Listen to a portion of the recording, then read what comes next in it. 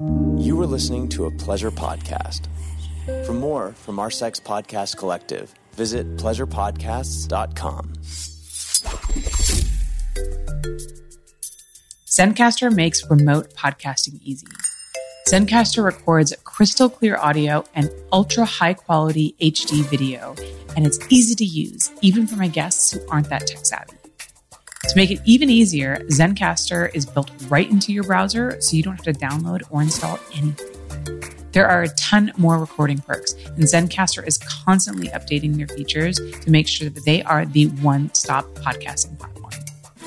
For the holidays, if you go to zencastr.com/holly, you will get 30% off your first 3 months. That's zencastr.com and use promo code HOLLY for 30% off the first 3 months. Or check the show description for the direct link. Hi, I'm Holly Randall, and welcome to my podcast, Holly Randall Unfiltered.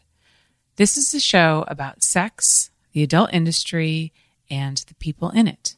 I'm a 21-year veteran of this fascinating little industry, and as the eldest child of the trailblazing erotic photographer Suze Randall, you could say I grew up in it. So forget everything you think you know about porn, because this show is going to change your mind. My guests are some of the biggest names in the industry, and we unabashedly reveal the real behind-the-scenes stories. The funny, the inspiring, the tragic, and the bizarre. Everyone has an opinion about sex work, but few people actually listen to the sex workers. So sit back and prepare yourself for a podcast which is honest, raw, and unfiltered.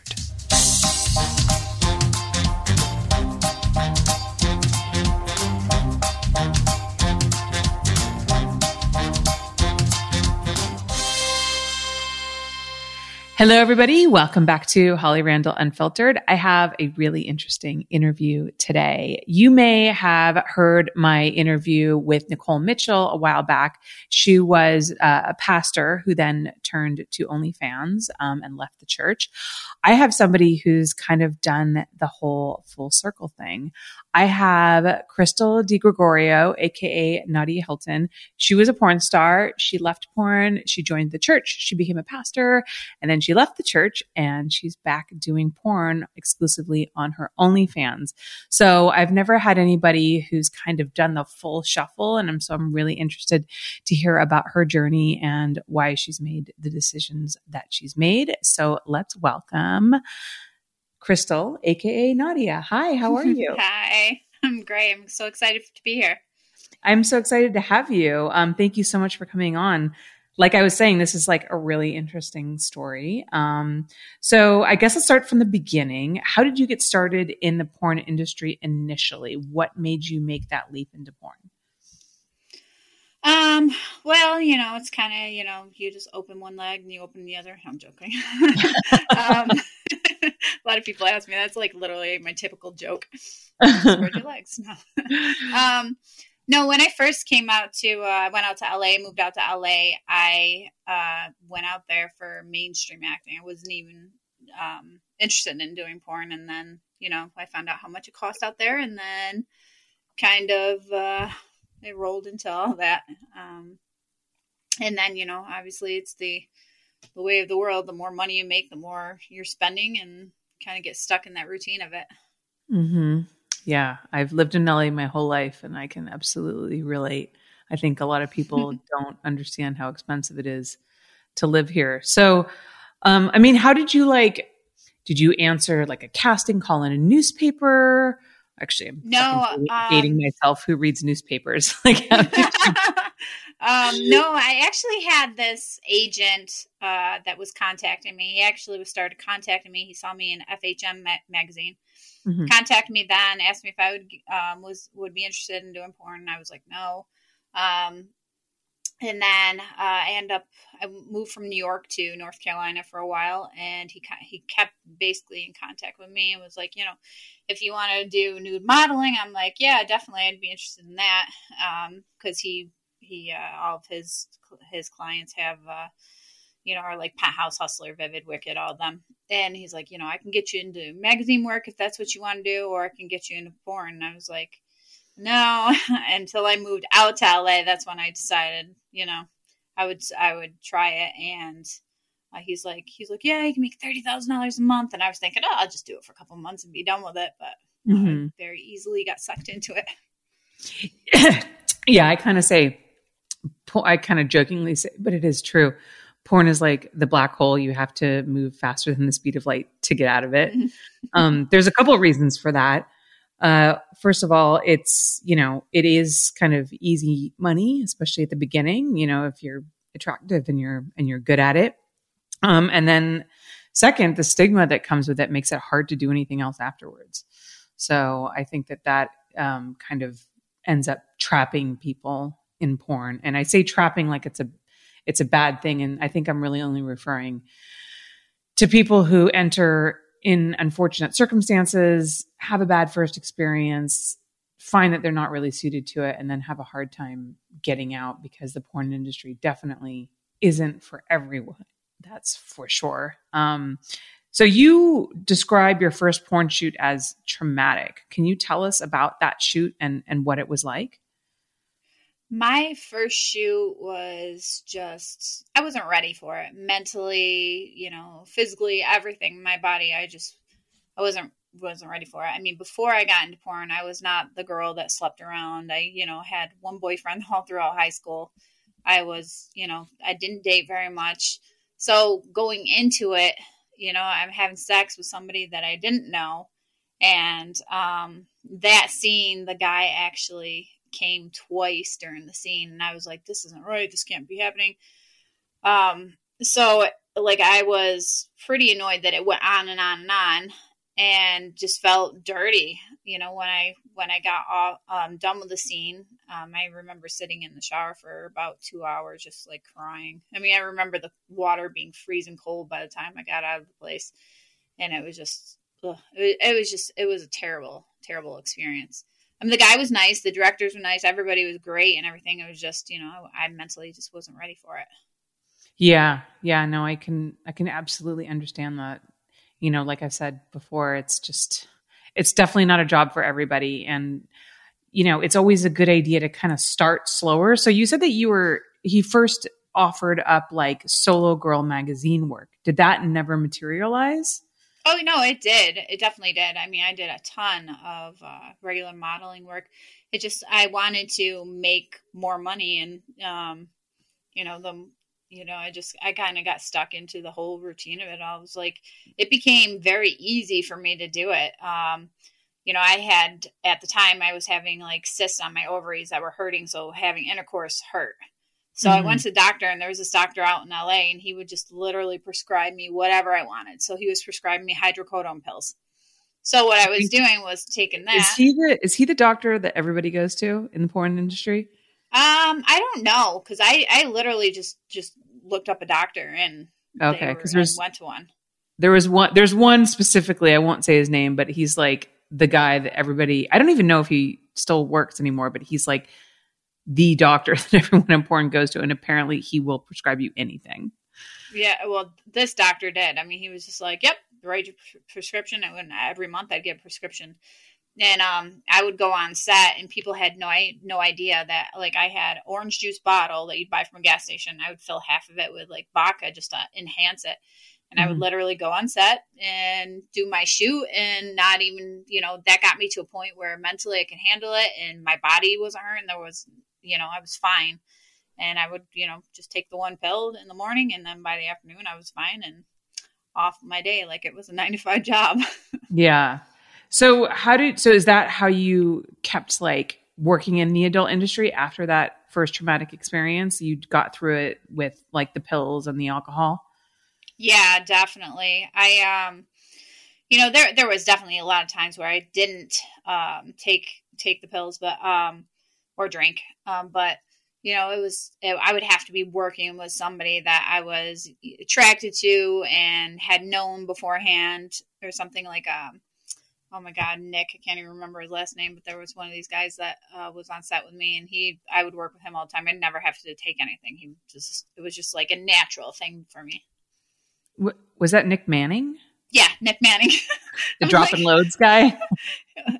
Wait, is it? Yeah. Oh, yeah. Because he was modeling for Calvin Klein before. Yeah, he was a very attractive man, but his thing, I think, was like kind of, and he went on Howard Stern and they made a huge deal about it. And he would say dropping loads every time like he came, and you couldn't get him to not say it. Like he wouldn't not say it. Cause I shot him a few times. I'm like, can you not say that? And he was like, no, that's my thing. And I was like, okay. Yep. Yeah. I shot him for Playgirl actually. Yep. I did too. Yeah. Same thing. That's hilarious.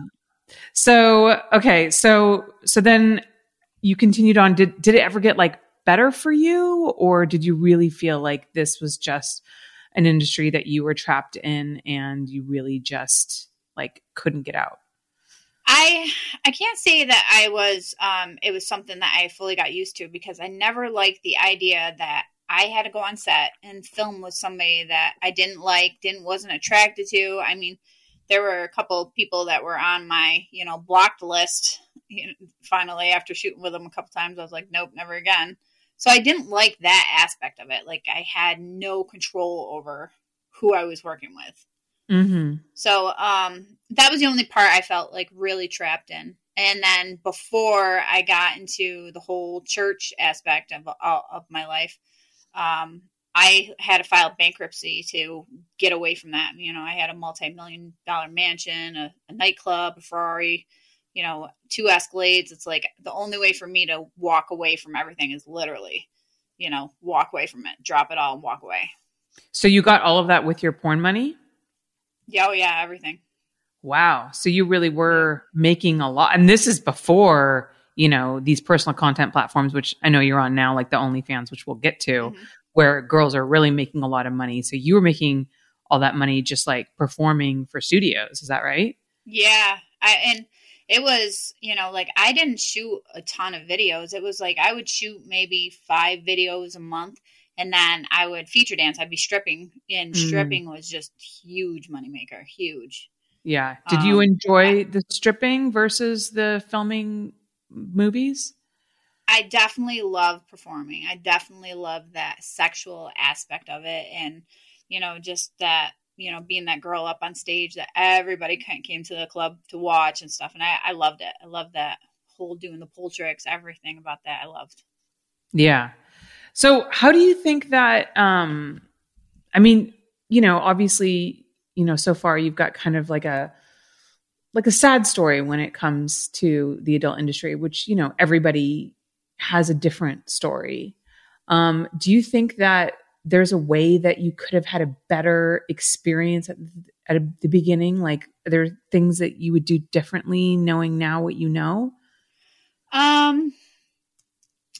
I think I wish I had more confidence in myself to have control over the contracts that I signed.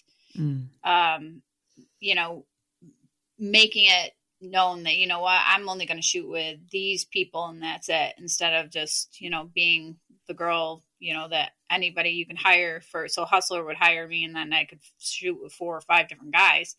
I wish I had more control over that. And back then I was, it's kind of sad to say, but like I was more shy. I mean, even being on porn, like I was a shy person, and I let other people have power over me. So I wish back then I would have had more power and more confidence in myself to, look at it, into it and say, no, I'm not doing that. I'm not shooting that. I'm not doing that in a film. But still, that's why I love OnlyFans, because it's like I can control it. Yeah. OnlyFans has changed the entire landscape of porn. And like I said, we'll definitely get to that. How old were you when you started doing porn? I was 19. Okay. So young. So, setting boundaries is something that's difficult for all of us. I have a hard time setting boundaries, and I'm 43. I definitely wasn't good at setting boundaries at 19. So do you think that there's something to be said because I know that there are some people who definitely believe that getting into porn, you should be older, that 18, 19, 20 is too young. How do you feel about that? I think you don't really know who you are at that age. It's like you're still learning. Mm-hmm. So I would definitely say if somebody's getting into porn, I would say, learn out who you are. You know, make sure you have the full confidence in yourself and the strength to control yourself, because the problem is everybody thinks they're going to be the next Jenna Jameson. And then when they go to an agent and then they're shooting, and then the boy-girl content that they're doing isn't working. It's not making them famous. They're just, you know, another girl that comes in and leaves. Then they start doing more. They start doing, you know, all the crazy things that happen in the porn industry. And then, you know, they get used up and shipped out. And that's why I would just say with anybody that's getting into porn, like, have more control over yourself, because that's really the only way you're going to have that self-respect and that, you know, worth when you get older. Yeah. Yeah. And, you know, back then when you started, it was, you know, easier said than done, right? Because you needed those bookings, you needed that work, you needed the studios to hire you in order to survive. Whereas now, you know, girls have a way of making money independently, and it's, you know, things are different and better, I think. So you abruptly left the porn industry in 2014. Was there anything specific that happened that made you just kind of drop everything? That was when I had my saving experience in church. I was going through a horrible, horrific, abusive relationship. And, I was basically in the middle of getting out of it and then finally out of it. And like, I had this like draw to this guy he was a complete narcissist, and, just asked God to like remove me from that relationship. And that day I got saved, it was like, never thought about him ever again. It was just amazing. Tell me something I can never explain. Tell me a little bit more about like being saved. Like, what do you mean by that? What was the exact like scenario there? Well, like back then, I'll just say like now I have different views on what's being saved and what isn't saved. Like back then it was like pulling the veil from my eyes, making me see the world in a different light that I didn't see it before.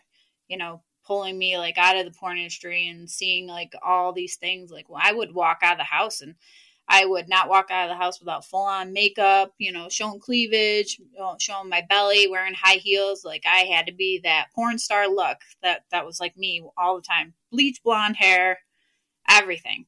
And then when I got into the church, it was like totally different. Girls couldn't wear jeans. Girls had to wear skirts. You couldn't cut your hair. Couldn't dye your hair. You couldn't show your shoulders. You couldn't show cleavage or wear really tight clothes. It was extremely strict. So that was my view of being saved. You know, I stopped swearing. I started going to church all the time. Started reading the Bible all the time. It was a totally different experience. But now what I view as being saved now is completely different than what I saw back then. Yeah. So you joined a Pentecostal church, which is, like you just said, very conservative. You talked about no alcohol, skirts below the knee, you know, not bearing the shoulders. There's a lot of denominations of Christianity that don't have those kinds of extreme rules. So what was it about the Pentecostal church specifically that made you gravitate towards them? So my parents' house, where my parents live across the street, was the church I got saved in because my sister went to church there.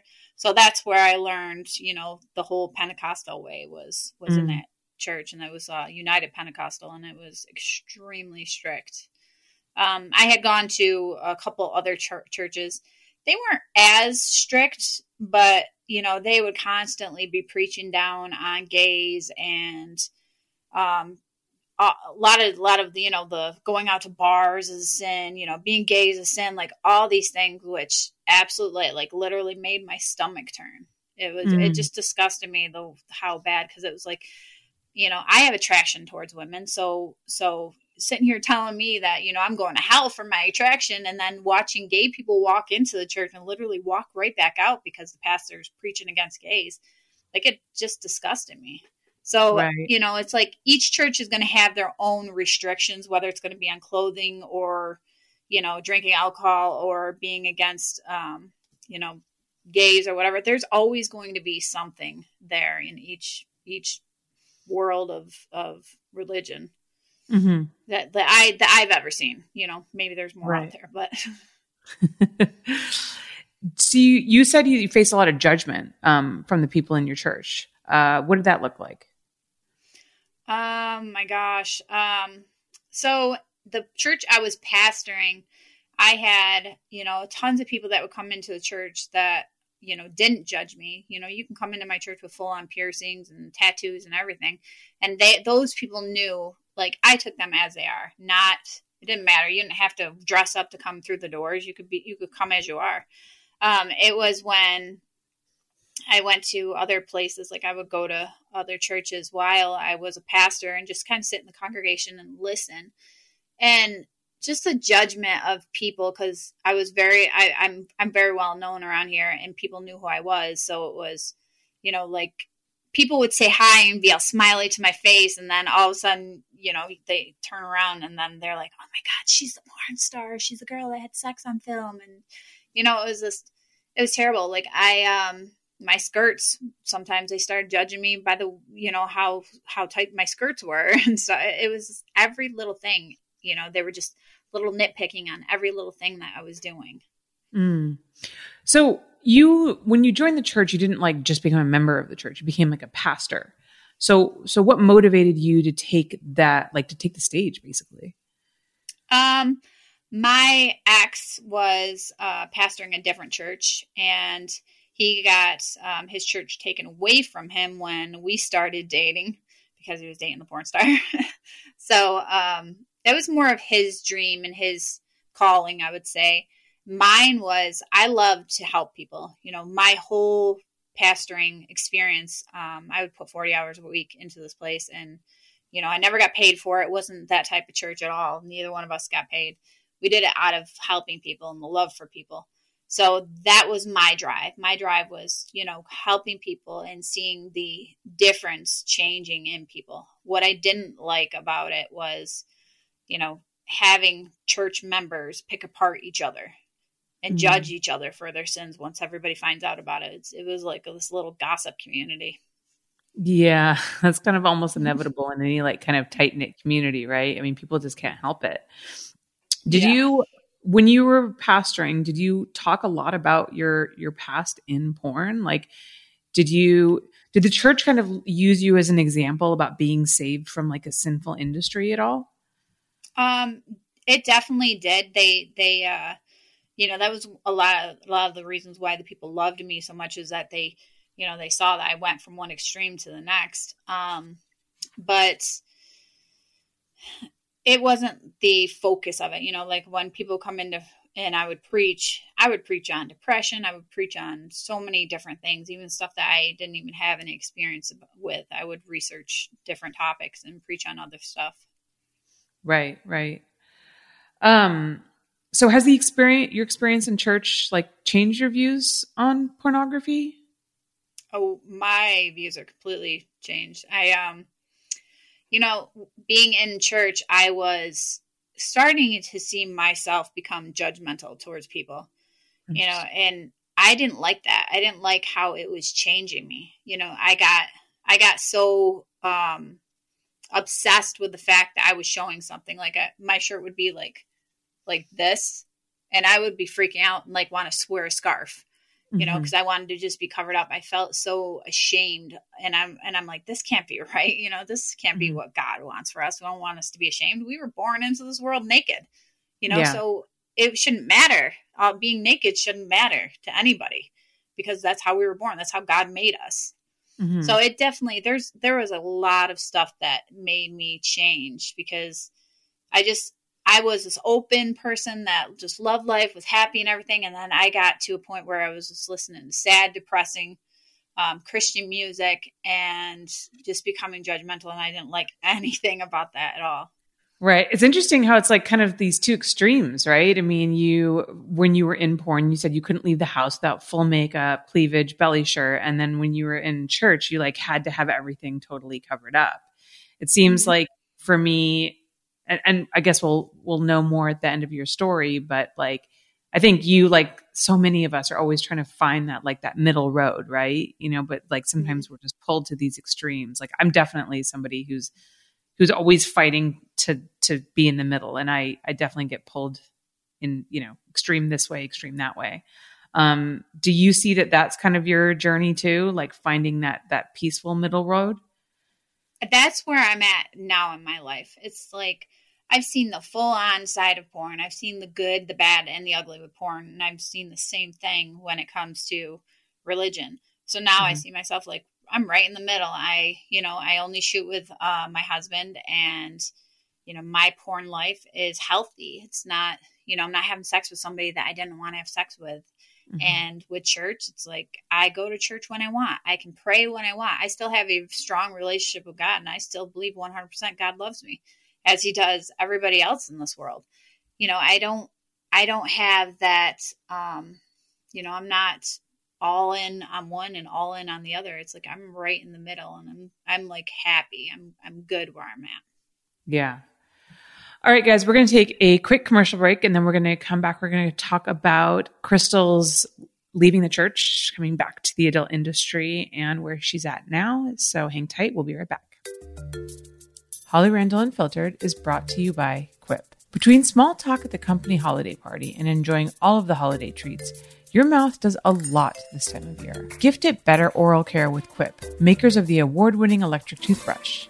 And when you save up to 40% on holiday bundles, it's also a gift to your wallet. The Quip electric toothbrush is loved by over 7 million mouths and has timed sonic vibrations with 30-second pulses to guide a dentist-recommended 2-minute clean, a lightweight and sleek design with no wires or bulky charger to weigh you down, a multi-use travel cover that doubles as a mirror mount for less clutter, reusable handles in a range of sleek metal hues, including best-selling all black and all pink. Quip is running their best deals of the year, which means you won't be paying through the teeth when you gift better oral health this year. If you go to getquip.com/Holly right now, on top of their holiday savings, you'll get your first refill free. That's your first refill free and up to 40% off bundles at getquip.com/Holly. That's spelled GETQUIP.com/Holly. Quip, the good habits company.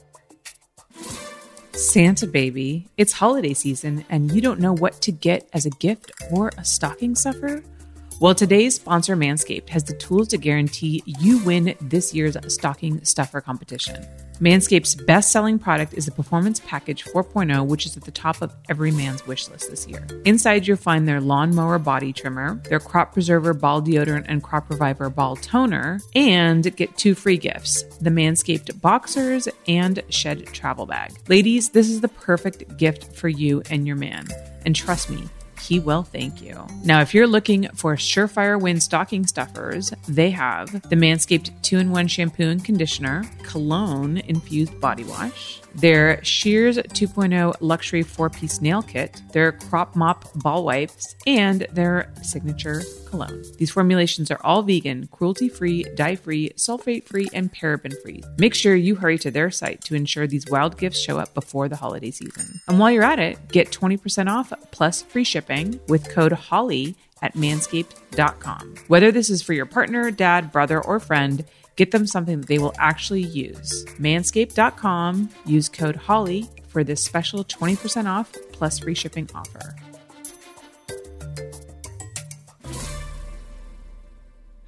All right, guys, we are back. So, Crystal, what made you decide to come back to porn? Like, what was the straw that broke the camel's back and got you to leave your position in the church and come back to the adult industry?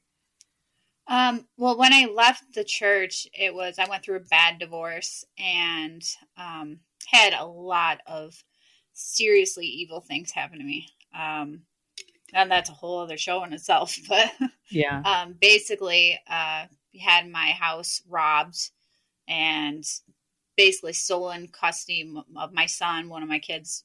It was a horrible, horrific thing I went through. Some serious government corruption. Like, somebody needs to make a movie about that stuff I went through. It's crazy. But after going through all the divorce and everything that I went through, I kind of stepped back away from church because I went from going through a divorce and was going to church 3-4 times a week for a while. And then people in the church, because I'm the porn star and my ex was a pastor, or he actually got voted out and they wanted me to pastor the church by myself. And I said no. But they started saying, oh, she's a whore. She must have cheated on him. That's why they went through a divorce and everything. Well, come to find out after going through everything and for them knowing all the truth, and he ended up walking into the church with the girl he was cheating on me with. And the truth came out that I was being a good wife and he was not being so good. Wow. And so I end up getting remarried to a guy that I went to high school with. And one of my friends started OnlyFans, and she was telling me about it, and I was like, yeah, why not? You know, like I'm a sexual person. I love being sexual. I love, you know, being having that power over my body and everything. So that's why I got into it. Yeah. I mean, and now you can come in on your own terms, right? You don't have to, you know, like the old Nadia Hilton who first came in, who had to work with people that she didn't want to, had to do things that she didn't want to do. I mean, that's completely changed. So I can imagine that your experience is drastically different. It's definitely completely different. You know, like porn back then, when I was shooting with somebody that I didn't want to shoot with, it was 100% acting. There was no having an orgasm or anything like that. And now it's like, it's real. It's me. It's not the craziness of the fake world of acting when it comes to porn. It's like 100% real. And I love it. And I'm having fun doing it. Mm-hmm. How else is OnlyFans different for you versus like when you were performing? Is it like the fan? I mean, I'm sure, is it, I won't say ask if it's the money because, you know, sure that's a part of it. We're all here to, you know, pay our bills. Right. But yeah, is it like the fan interaction? I mean, you just said that, you know, the control of your own content is good, but is there anything else about OnlyFans that really has made it a different experience for you? I love the one-on-one interaction that I have with people. You know, I answer all of my messages myself. And just talking with people. And if somebody wants like a specific video or a specific picture, it's like, I get to fulfill that, you know, fantasy for them. Where before it's like, you know, they have to go to a porn store or, you know, pull a DVD off the shelf or Google me on Pornhub to watch a video. And now it's like, okay, I can watch the video and I can talk to her and tell her what I like or what I didn't like. So I love that aspect of it. Do you get people who come to you who also like grew up in the church or were a part of the church and had a lot of guilt around their sexuality? Do people ever relate to you on that aspect? Yeah, I get a lot of that. I get a lot of women that are, you know, bisexual or fully gay and talking about how, you know, they felt so much shame and they've became really depressed and, you know, like I talk to them and just tell them, you know, how much they're loved and not let the views of people put them down because that's not God. People are not God. They're just people. Mm-hmm. So you kind of mentioned briefly that, you know, you have you're still, you know, you're still somebody who believes in God. Can you tell us like how your relationship with religion and maybe with God has changed now? Like something like a little bit more specific, like, do you still go to church? Are you specific about where you go? Is there like things that you take and leave when you go? You know how like sometimes when you listen to somebody preach, or there's some things that you're just like, no, I'm not gonna take that with me. But I'm gonna take these pieces. Does that make sense? Yeah, I go to a church now. I don't go like I used to go, like I said, 3-4 times a week, and now I probably go once a month, and sometimes I'll go a couple months without even going. Because I don't want somebody's view and somebody's, what's the word I'm looking for? Somebody's view of the Bible to be my view. You know, everybody interprets things differently.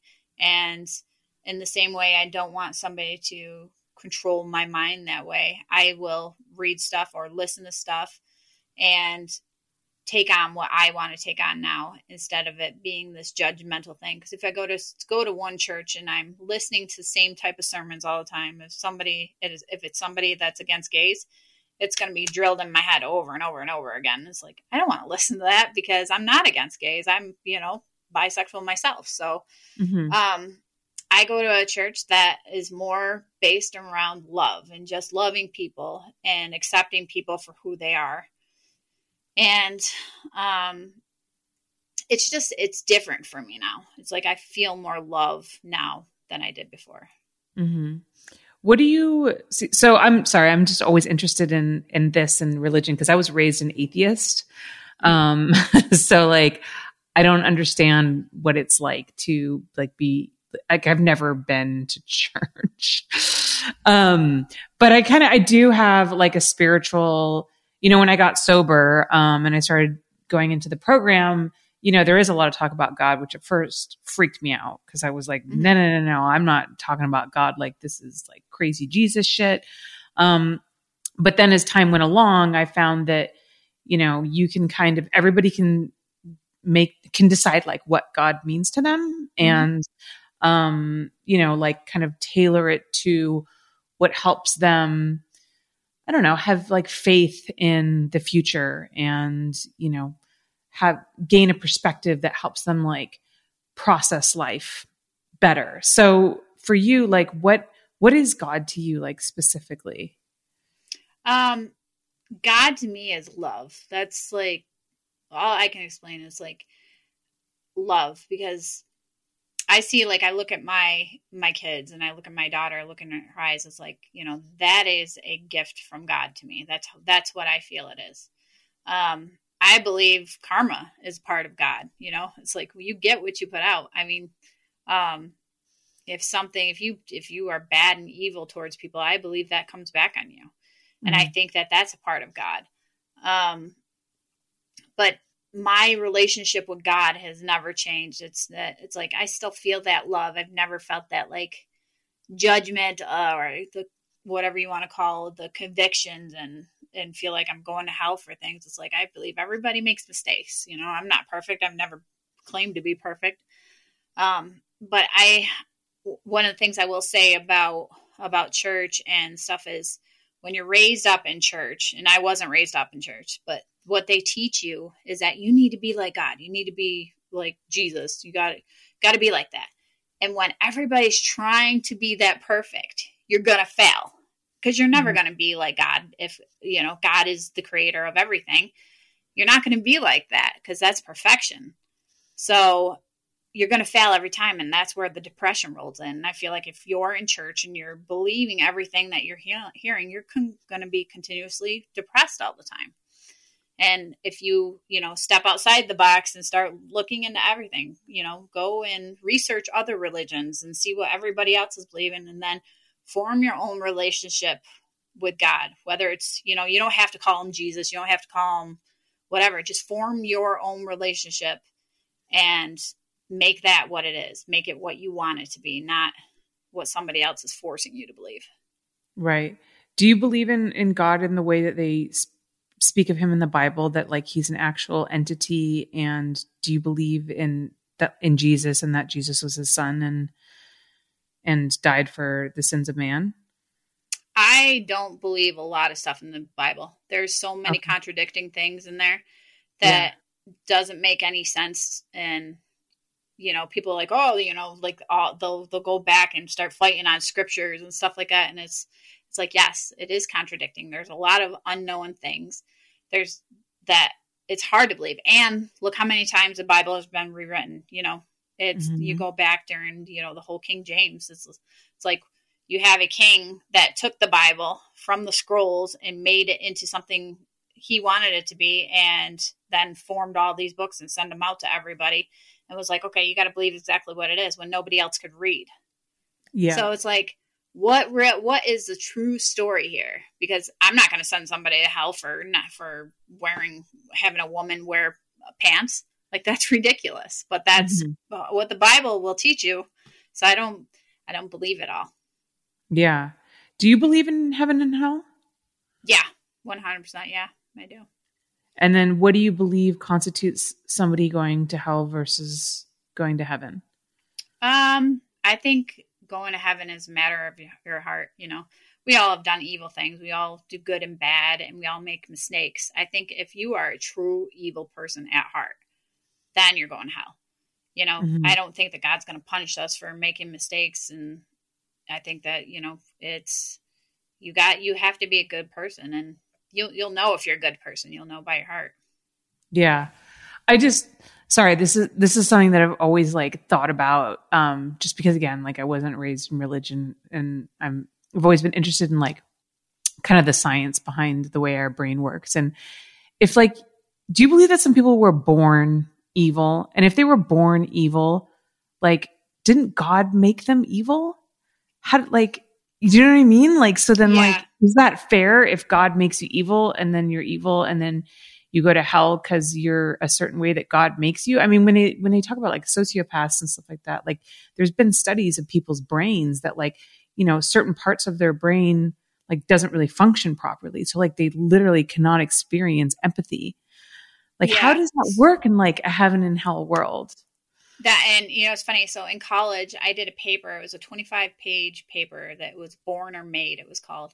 And I was researching, serial killers and, their lives. Like, I think it was a Jeffrey Dahmer, where they went through his brain and everything. It was like, I believe that there's a little of each, born or made. It's like their experiences is their brain, or their experiences are things that happen during their life, whether they were beaten or, somebody forced their children to have sex right in front of them, or, all the messed up things that can happen. And then, there are things where, you're just born messed up. So I don't know.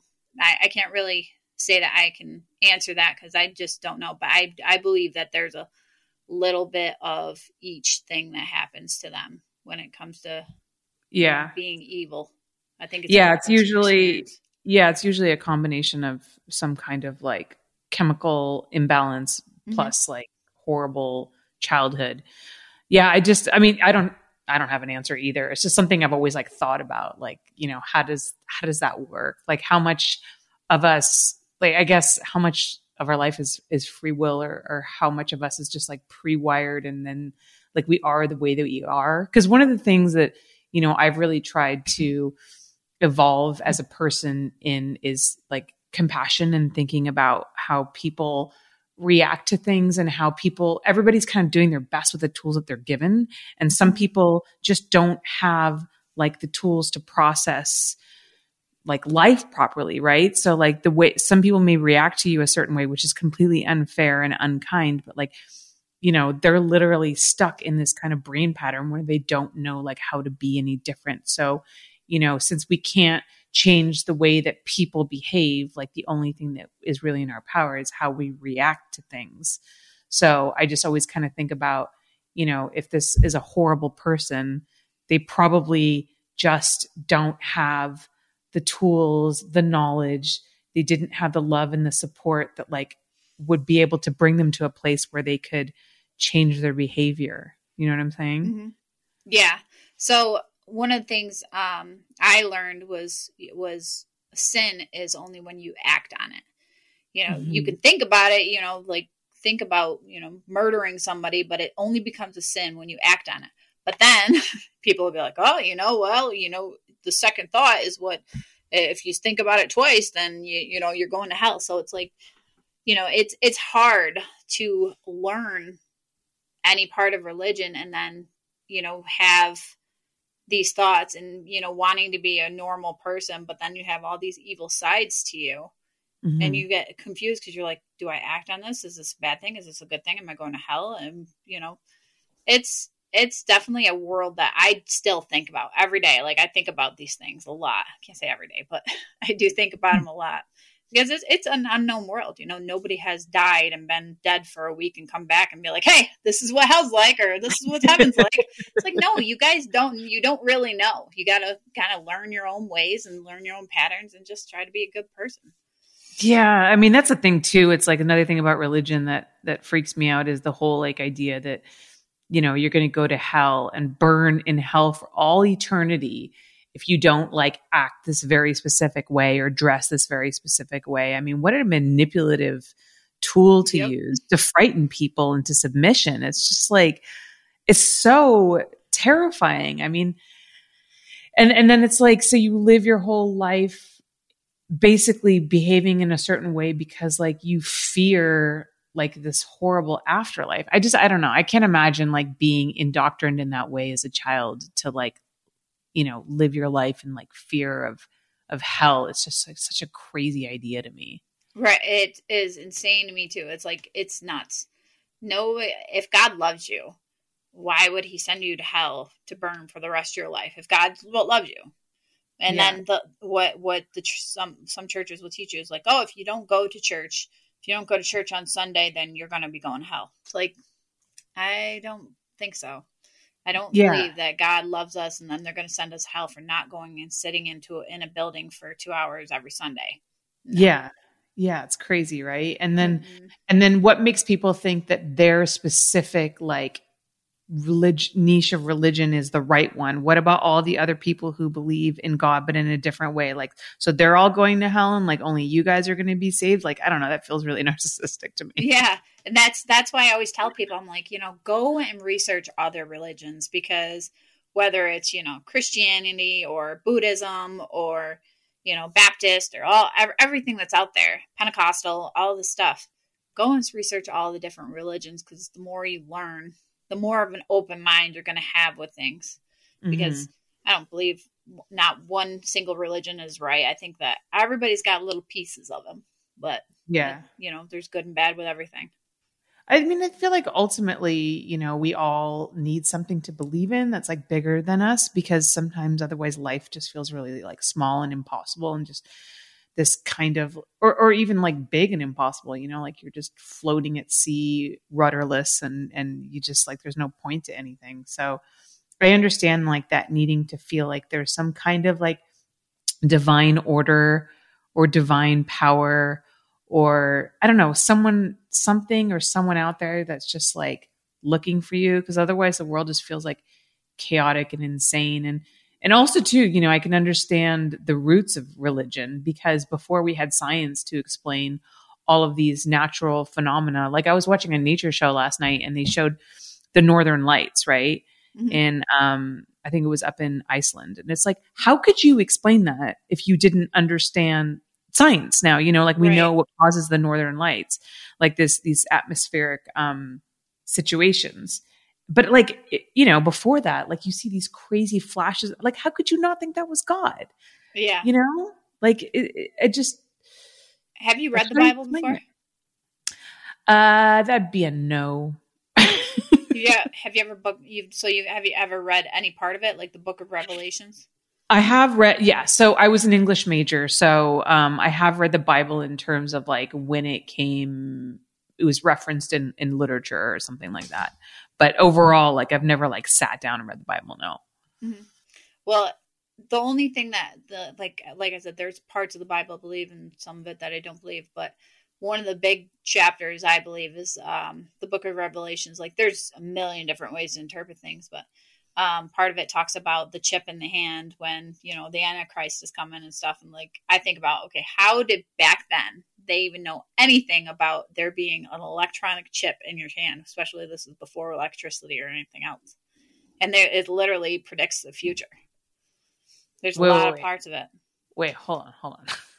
In the Bible, they talk about there's an electronic chip in your hand? Yeah, they talk about it even being in your hand or in your forehead, a chip, and it's called the mark of the beast. And they're doing this overseas. And they called it electronic? Like before they didn't say electronic, existed? They said the mark of the beast, and they said it's a chip. Wow. That's crazy. It's pretty crazy. I mean, if you're ever going to read anything, read the book of the Revelations, because that's isn't that like the most like violent and depressing and frightening part of the Bible? No, oh my God, there's so many horrific things. I mean, there's rape, there's everything that happens in way, way before all that stuff. But there's a lot in there where it's like, children shouldn't even be reading this stuff. It's pretty bad. Yeah. So speaking of children, I know that you have a daughter, and you're worried about her finding out about your work because you don't want her to follow the same path. How do you? I don't say I'm not worried about her finding out about it. I just don't want her to follow the path that I went. It's like, that whole saying, do as I say, not as I do. Yeah, no, understandable. So do you have you had a conversation with her about it yet, or do you plan to? No, she's 10 months old. Oh, she's 10 months old? Okay. Yeah. Well, young for that. Boys. So, no, she, my life, I grew up with going through some horrific things. I was molested as a child by a couple different people and just went down that path. It's like part of that born or made thing. It's like, I wonder where I would be at right now if I didn't experience those things, So I hope for that bad things don't happen to her and she grows up in a more, a different environment like that where she doesn't have to experience those bad things and she has a choice to, like I can help her going through college and stuff like that. So she doesn't have to go through the path that I went through. Mm-hmm. I had amazing parents. Don't get me wrong. My mother is an amazing mother. Yeah. Yeah. It's hard, right? I mean, it's like we want to protect our kids from everything in the world, but they have to have their own experience. What about you said you have boys too. What about your sons? How old are they? The oldest is 21 and then I have a 12-year-old and a 6-year-old. Okay. So, of course, the 6-year-old doesn't know about it, but right. The 12-year-old does. And did he find out or did you have a conversation with him about it? I had a conversation with him about it, same thing with my 21-year-old, I waited till I think he was 12 years old when I told him about it. But. And how did that go? Because I know that there's a lot of other sex workers who have children who are concerned about having that conversation with them and are always kind of like looking for advice on like the best way to approach that. Do you feel that the way that you handled it worked out? And what would your advice be to other mothers? I would say, like when I told my son about it, he was like, he was going through, I think it was like 5th grade is when they now start the whole birds and the bees type of, whole sex class that they have. So, it was even older than that when I told him about it. But I was like, yeah, so, I kind of do that, the boy and girl thing and I do it on film and he's like, what? I was like, I have sex on film. And he's like, ew, gross, like that type of, Which is a normal reaction for a kid. Yeah. Yeah. So, in his school, he had a lot of friends that knew who I was. So it was a good and bad thing because he had friends that would come over to the house just to see me and be like, oh, Justin's mom's hot. She's a MILF type of thing. And then he also got picked on for it. So that's hard too. So for moms and, even dads that are going through the same thing, I would just say, just be upfront about it and not try to hide it once they get to a certain age. Cause that can be a problem when you hide it and it becomes a lie. And, that can be horrible. But, I mean, my 2 kids, they seem to take it pretty well. So. Yeah, I think the worst way to find out is like through a friend, right? Or like a scene on the internet or something like that. Like it's, learning from your parents is really the best way to go. But I can imagine that conversation is tricky. Oh yeah, it's definitely difficult. But my kids, it's like I have a very close relationship with them and, they can come and talk to me about anything, like things that they can't talk to their dad about, especially my 12-year-old, he talks to me about everything in his life. And it's like, he can come to me with stuff. And as long as you have that open communication with them, it's like, you got to be a friend to them, but you also got to be a parent too. But as long as you have that comfortable communication with them, I think that it'll go over fine. Right. Has your new, return to OnlyFans and your platform there, has that enabled you to like be more present as a mother because you kind of get to do things on your own time, right? Has that made it easier for you? Oh, it's made it, it's so much different. And it's like, I can film and, I don't have to travel, out to LA to make film. It's like I can, or pictures, I can just take pictures and I could drop my daughter off to daycare and my son would be gone to school, and, I can take pictures and stuff and, come, get my kid off the bus and be that normal mom. But, and then have this crazy sex, side to me. Yeah. That's one thing that I've heard, like, so many mothers say, that OnlyFans has been so great for them because it has enabled them to make their own schedule and really be more present for their children, which is, something that, we all want, right? Mm-hmm. We want to work. I was talking to my husband about this the other day. He works from home too, as well as I do. And we were just saying how lucky we are that, like, we're able to be here and to be here for our daughter, and he was like, if I worked downtown, he was like, I would drive an hour downtown and then it would take me an hour to get back. He's like, I would never see the baby. He's like, I would leave, like, when she got up, and I'd come home after she went to bed. He's like, I would never see her. So, and especially in this post-COVID world, I think people have really realized the importance of being able to work from home, which is something that OnlyFans has afforded so many people. It's kind of remarkable. Yeah, COVID definitely changed the world in a lot of different ways, and, good and bad. But working from home is just, it's perfect for me, for my life. I mean, I still travel a lot too. I still do. I still shoot mainstream movies. So there's still different things that I do besides just OnlyFans. Right. But now it's like a different balance. Yeah. So do you have any, like, regrets? I mean, looking back, you had not a great experience in the adult industry in the beginning. You left and you went to the church. You left porn, and then you came back to it, under totally different circumstances. You seem to be, like, in a good place now. If you could start from the very beginning, would you do this, like, all over again, or given the opportunity, would you never get in the porn industry?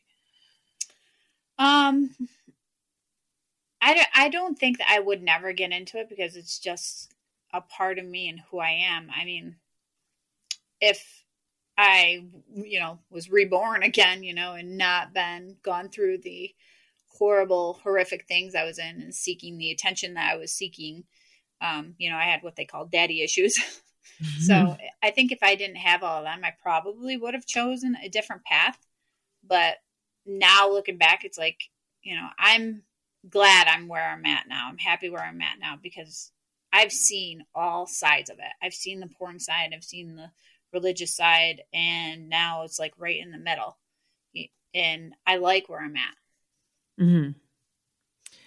Well, Crystal, thank you so much for coming on. I appreciate your perspective. We had a fun little talk about religion. I don't usually get to get into it that deep, but I'm always, like, super curious about people who've been in the church, like, their experience and, people's evolution about, how they feel about God. So thank you for all of that. Thank you so much. Can you tell everybody where they can find you online? Go ahead and plug your social media. Anything else? Yeah, you can find me on onlyfans.com/Nadia Hilton. It's NADIAHILTON. And you can also look me up on Instagram. I actually just got that back up. Crystal DiGregorio on Instagram. I have TikTok too. I make funny videos on. What's your TikTok? It's Miss Nadia Hilton. MISS or Yep. MS? MISS. MISS. Okay, cool. And you guys can find me at Holly Randall on Twitter and on Instagram. I also have a TikTok, Holly Randall Unfiltered, where I pull little clips from my podcast. And of course, if you want to support the show, go to patreon.com/Holly Randall Unfiltered. Thank you guys so much for joining us. Make sure that you go and join Nadia's OnlyFans, or at least follow her on Instagram, just so we can give her, like, a thank you for giving us her time, which we so appreciate. Thank you guys so much, and I'll see you next week. Thank you so much for listening. If you love my show and want to support it, I ask that you take the time to rate and review my podcast. Now, if you're not sure how to do that, you can go to ratethispodcast.com/HRU, and you'll automatically be directed to the various podcast apps your device supports, and then be led to the place where you can rate my show. 5 stars, of course, and leave your glowing review. Okay, it doesn't have to be glowing, but, say something nice. You can also financially support this show through my Patreon by visiting patreon.com/HollyRandallUnfiltered, where you get so many perks for your support. Things such as early releases and live recordings of my interviews, merchandise such as stickers, mugs, and hoodies, autographed copies of my photography books, free access to my private Snapchat and Not Safe for Work website, hollyrandall.com, and my bonus podcast, My LA Porn Life. Also, join my Facebook group at facebook.com/groups/HollyRandallUnfiltered, and you can watch the video versions of these interviews at youtube.com/HollyRandallUnfiltered. Oh, and of course, sign up for my newsletter at hollyrandallunfiltered.com and get all the info on upcoming guests and special projects. Again, thank you so much from the bottom of my heart for supporting my podcast in whatever way that you can.